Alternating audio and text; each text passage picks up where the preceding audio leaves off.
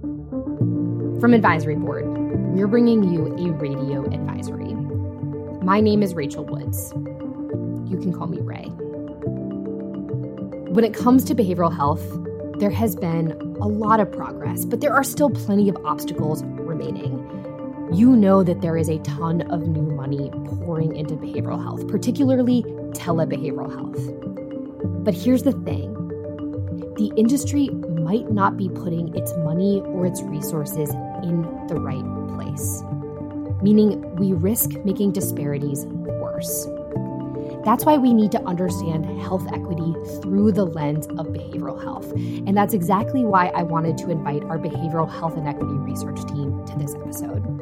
I've got Darby Sullivan and Rachel Zuckerman today. Hey, Rachel. Hey, Darby. Welcome back to Radio Advisory. Hey, Ray. Thanks for having us. Hi. Happy to be here.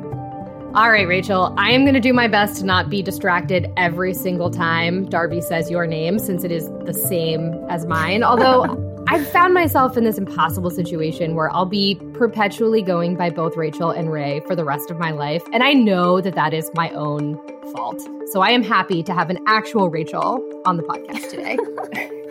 Yeah, I feel like we had this problem last time too. So we'll do our best.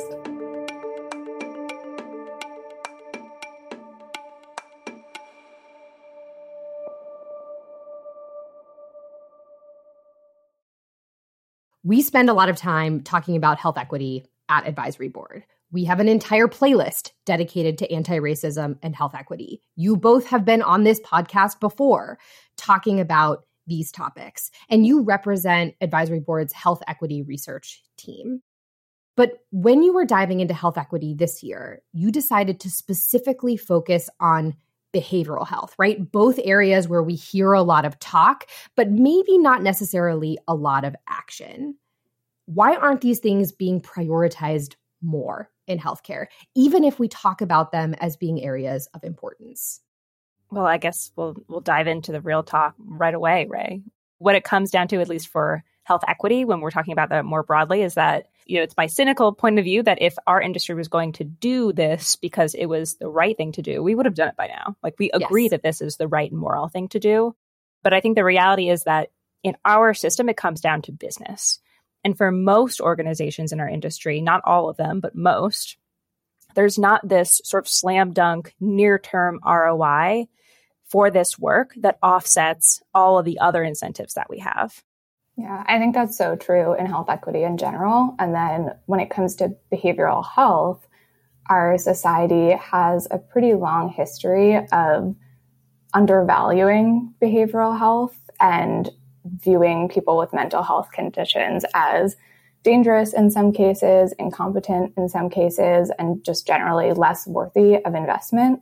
So I think this has led to the separation of behavioral and physical care. So for a lot of healthcare leaders, it's not something that they've historically had to focus on a lot.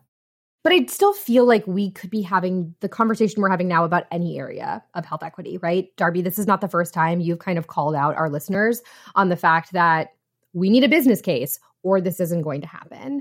So why did your team really decide to hone in on the intersection of behavioral health and health equity specifically?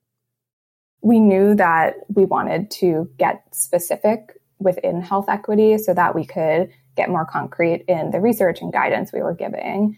Advisory Board has published a fair amount on health equity over the years, but what we've observed is that it can be hard to get concrete and tactical. Talk about health equity can get pretty high level or academic. So we wanted to anchor in a specific area so that we could identify clear roles and actions that stakeholders could take. Yeah, and it really felt like this was the moment for behavioral health specifically, because I don't think I have to tell anyone that needs have exploded in the past few years.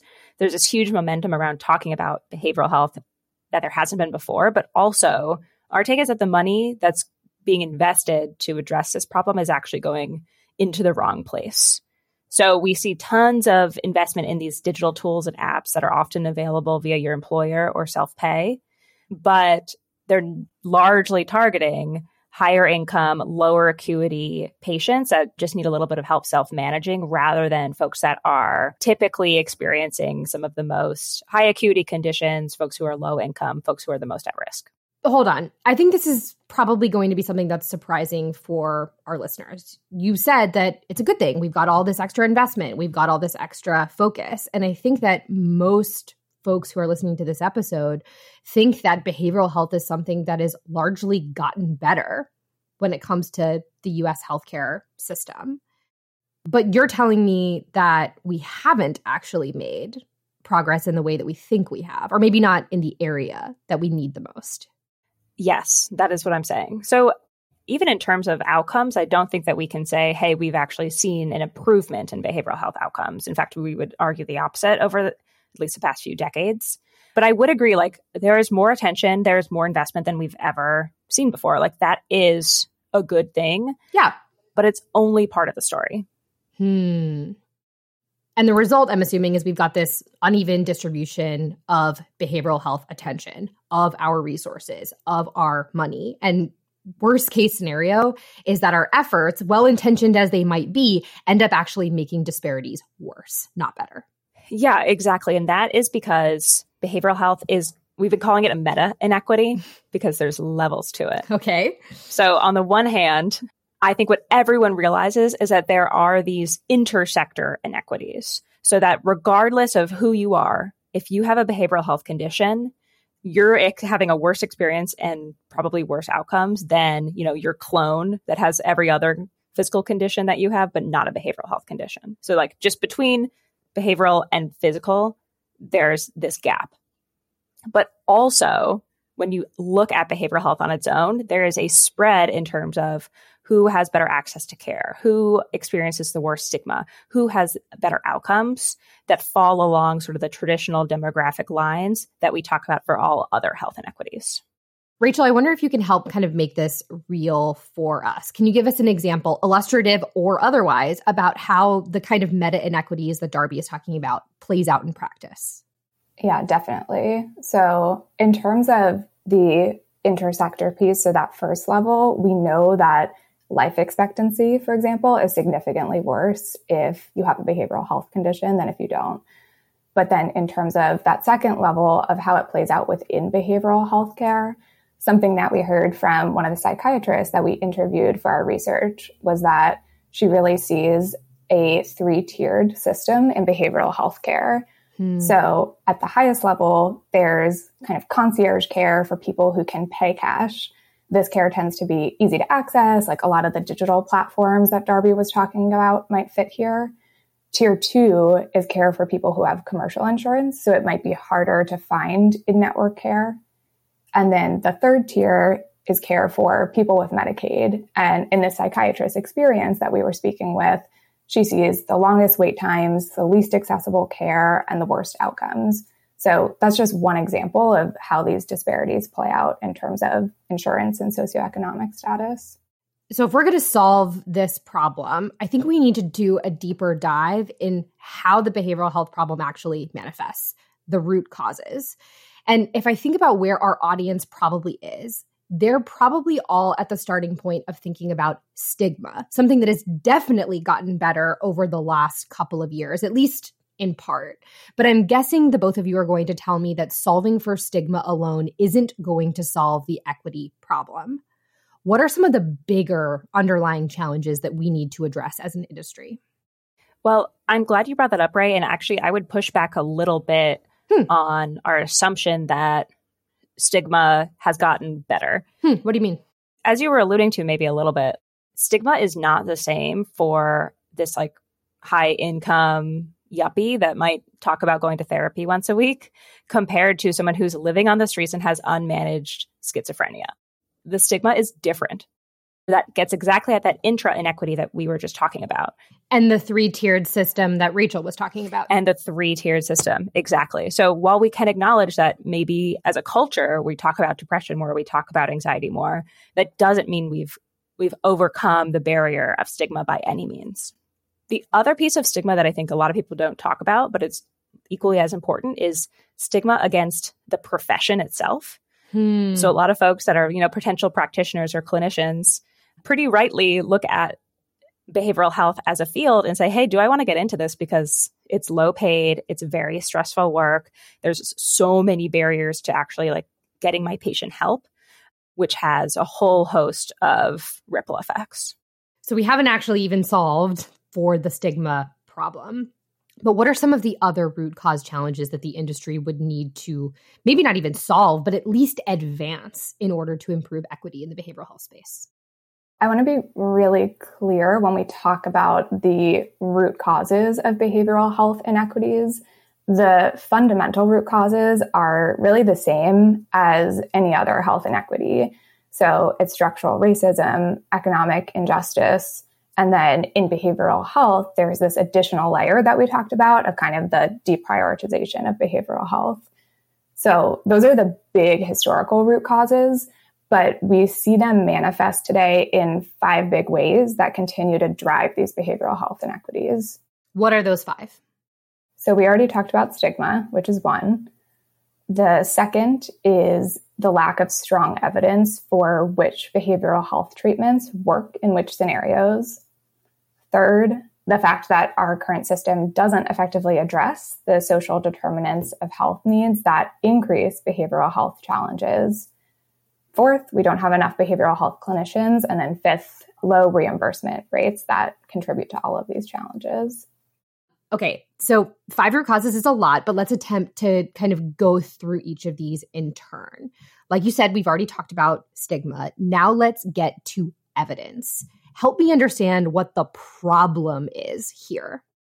So the problem for clinical evidence in behavioral health is not that there's no research or no evidence whatsoever for what worked, but we just, as a sort of scientific community, don't quite understand why one treatment would work for our particular patient and it doesn't work for another. Which, by the way, our colleagues Solomon and Lou Brooks came on an episode a couple of weeks ago to talk about this being a problem in general when we think about drugs and devices in the life sciences world trickling down to actual patient interactions.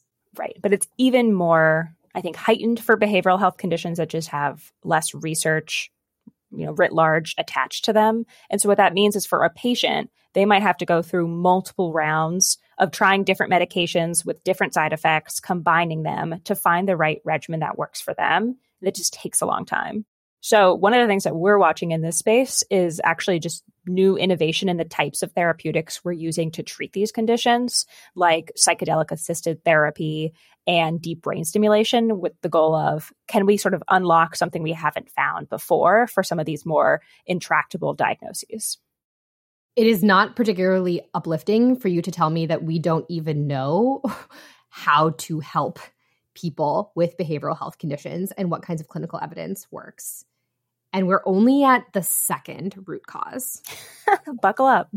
The next one you talked about is the social determinants of health. How does SDOH uniquely contribute to behavioral health needs? So in behavioral health, if you don't have access to things like healthy food, safe housing, stable employment, we know that you're more likely to develop mental health needs. And it's a vicious cycle. So if you have a high acuity behavioral health need, that might affect your ability to find stable employment or go to the grocery store or even go to your doctor's appointments. So it's particularly impactful in heightening behavioral health needs. The other thing that's really prevalent in the behavioral health space is social isolation and kind of a lack of agency. So that's another compounding social determinant of health. Historically, as the health equity team, when we've talked about the social determinants of health in the past, we know that those don't tend to be like core competencies or strengths of traditional healthcare providers.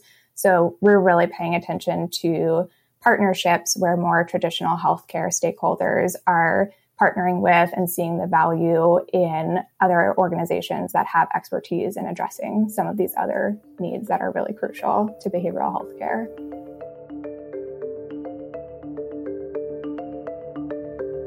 We'll be right back with more Radio Advisory after this short break.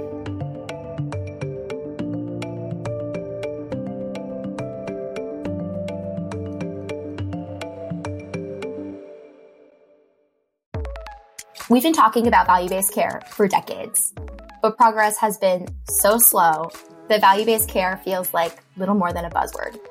It's time to change that. I'm Claire Worth, and my team and I are working with executives across the industry and analyzing claims data to figure out how you can take the reins and drive the industry towards a new cost and quality standard for all patients, including commercial populations. Explore our latest work at advisory.com/VBC.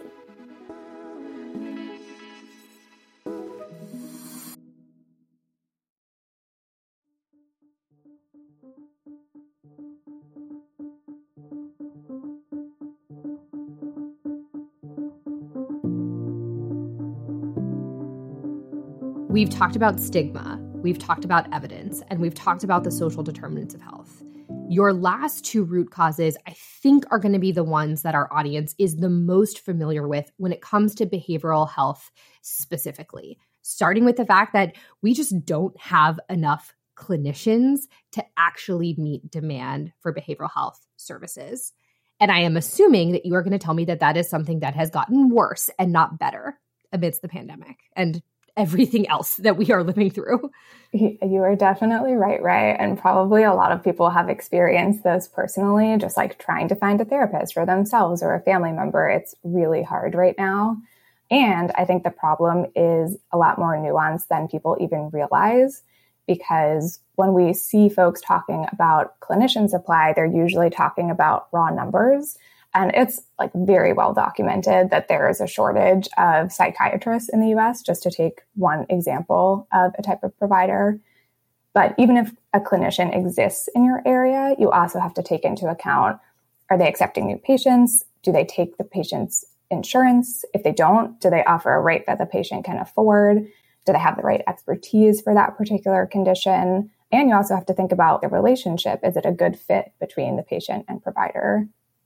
And the other piece of this is when we think about that second level of inequity, what are the ways in which our workforce can actually deliver culturally sensitive or culturally responsive care to every single patient? Because we know our workforce is not diverse enough to represent all of the communities that we serve. In combination with everything else Rachel said, this makes sense why the supply challenge is a lot more complicated and worse than you might first realize.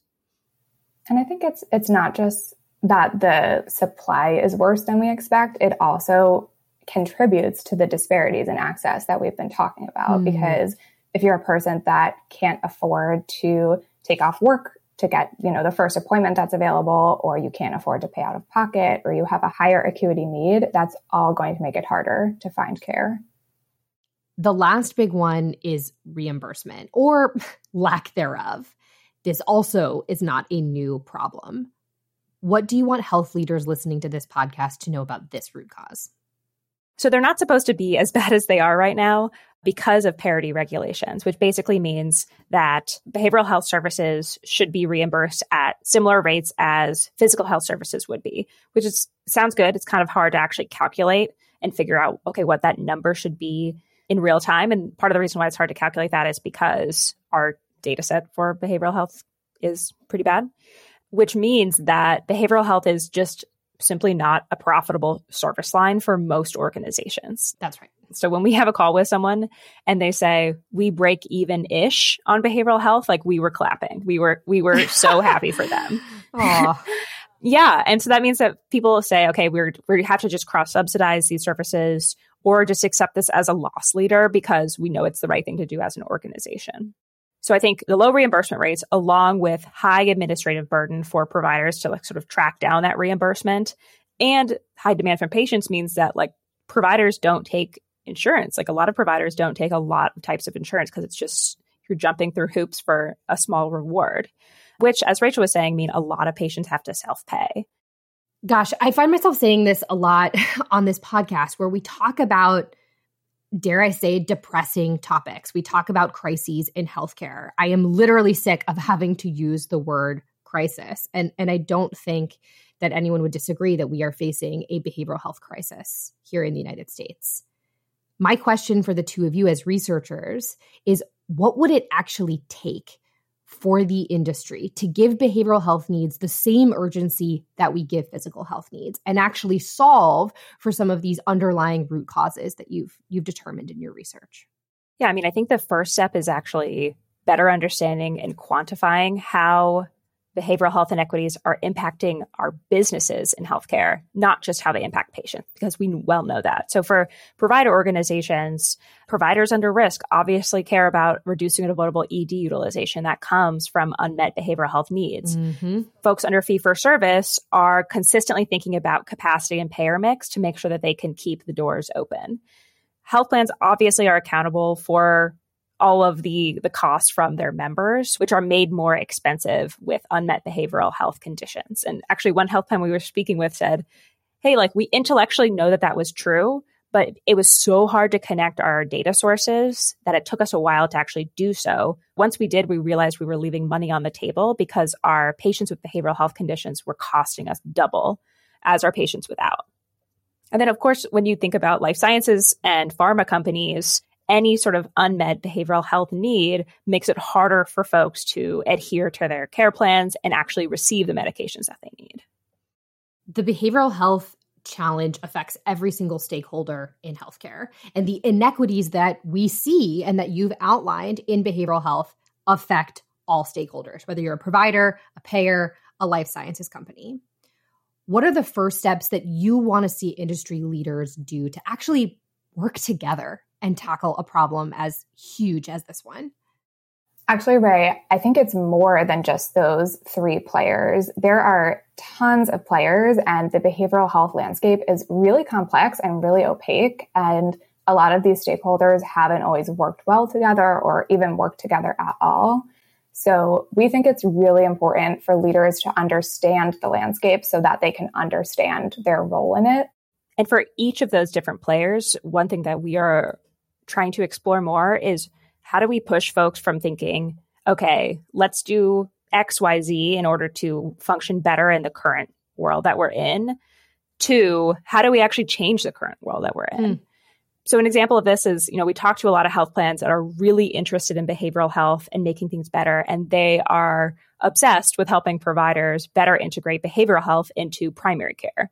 Not a bad thing in and of itself, but what I'm curious is why aren't you as obsessive with raising reimbursement rates? Like that would actually do a lot to impact some of those more root causes versus playing around the edges. But to your point, Darby, you are still telling me that there are players out there that are absolutely interested in trying to tackle this problem and doing it in an actionable way, not just talk, right? We had one of those leaders on this podcast several months ago, Seattle Children's, that specifically was focused on the pediatric behavioral health problem. Let me give you each a moment to maybe share something a little bit more uplifting in this episode. Is there a leader or an organization that you think is doing well at tackling the behavioral health challenge that you want our listeners to know about?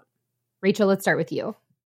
Yes, definitely. So there's one example I love just about an organization improving access for their patients and removing criteria that was really acting as a barrier to their patients getting the care they needed. So we spoke with one provider who offers a medication-assisted treatment program for patients recovering from opioid use disorder.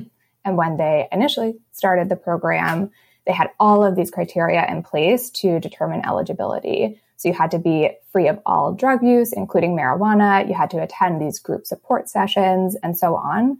And they realized as time went on that no one was qualifying for the program and they weren't reaching the people that they were trying to support. So they removed all of these criteria and made a very simple requirement that you just have to be a primary care patient within the system. And I think that's a great example of just taking a critical eye to requirements that we've put in place with good intentions, but are actually contributing to inequities in access now. Darby, what about from your end? What's a story that you want to share? Yes, I will share a story that comes from a health plan because I feel like I may have been a little bit too harsh on health plans in my last answer, and everyone's doing the best they can. But one of these health plans that we have spoken to said, hey, in our service area, there's tons of psychiatrists, for example. we don't actually have a psychiatrist supply problem in our particular service area, but they're all in sort of these individual private practices. And so it's really hard for us to help navigate patients to these places because we just simply don't have the contact information and the ability to work with all of these independent groups that's necessary. So what they did is worked with a vendor to sort of parse through all of these individual practices and psychiatrists to say, okay, here are the ones that we consider high quality. And we created this preferred provider network so that we are actually better able to connect patients in a more direct way. As a health plan, we're better able to direct patients to the level of care that they need more efficiently. Well, I know that your team is really still just getting started at tackling the behavioral health challenge. Now we understand the problem much more deeply. With that in mind, what's the one thing that you want our audience to take away or act on? Well, I think step one, if you are a healthcare leader who historically hasn't thought too much about behavioral health, is to actually try to understand the importance of behavioral health care to your patients and to your business, like Darby was mentioning. Even if you don't see yourself as a behavioral health provider or payer, I can guarantee you that behavioral health is impacting your patients and business. So I think understanding that is step one. And then I would encourage every healthcare leader listening to go back to your organization and understand how behavioral health inequities specifically are manifesting in your organization. And that's going to look different for everyone. But again, I can guarantee that based on whether it's socioeconomic status, insurance coverage, race, sexual orientation, there are some people in your organization's footprint that are not getting adequate access to behavioral health care. Darby, what about you? I would urge people to remember the truth that I think is consistent across all of health equity, which is that when we are focusing our efforts on the most vulnerable, we improve outcomes for everyone, actually. So if we build our supply of clinicians and make sure that it can better offer culturally responsive care, for example, that means that everyone has better access to a patient-centered experience. If we are launching new clinical trials that are more diverse and more equitable than we ever have before, that means that we have more real-world evidence for everyone. So just a few examples, but pinpointing the biggest challenges and starting from there can actually pay the biggest dividends. Well, Rachel, Darby, thanks for coming on Radio Advisory. Thanks, Ray. A pleasure, as always.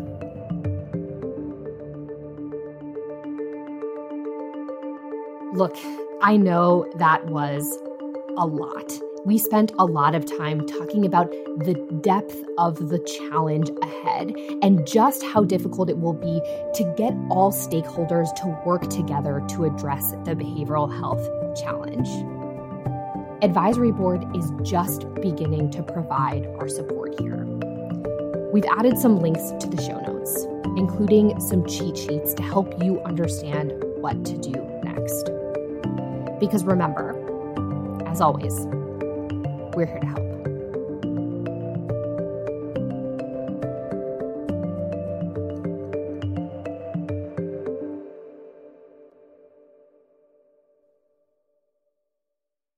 This is really a situation where a rising tide lifts all boats. Oh so my God, don't say that, Darby. Why? Because it's so consultant-y.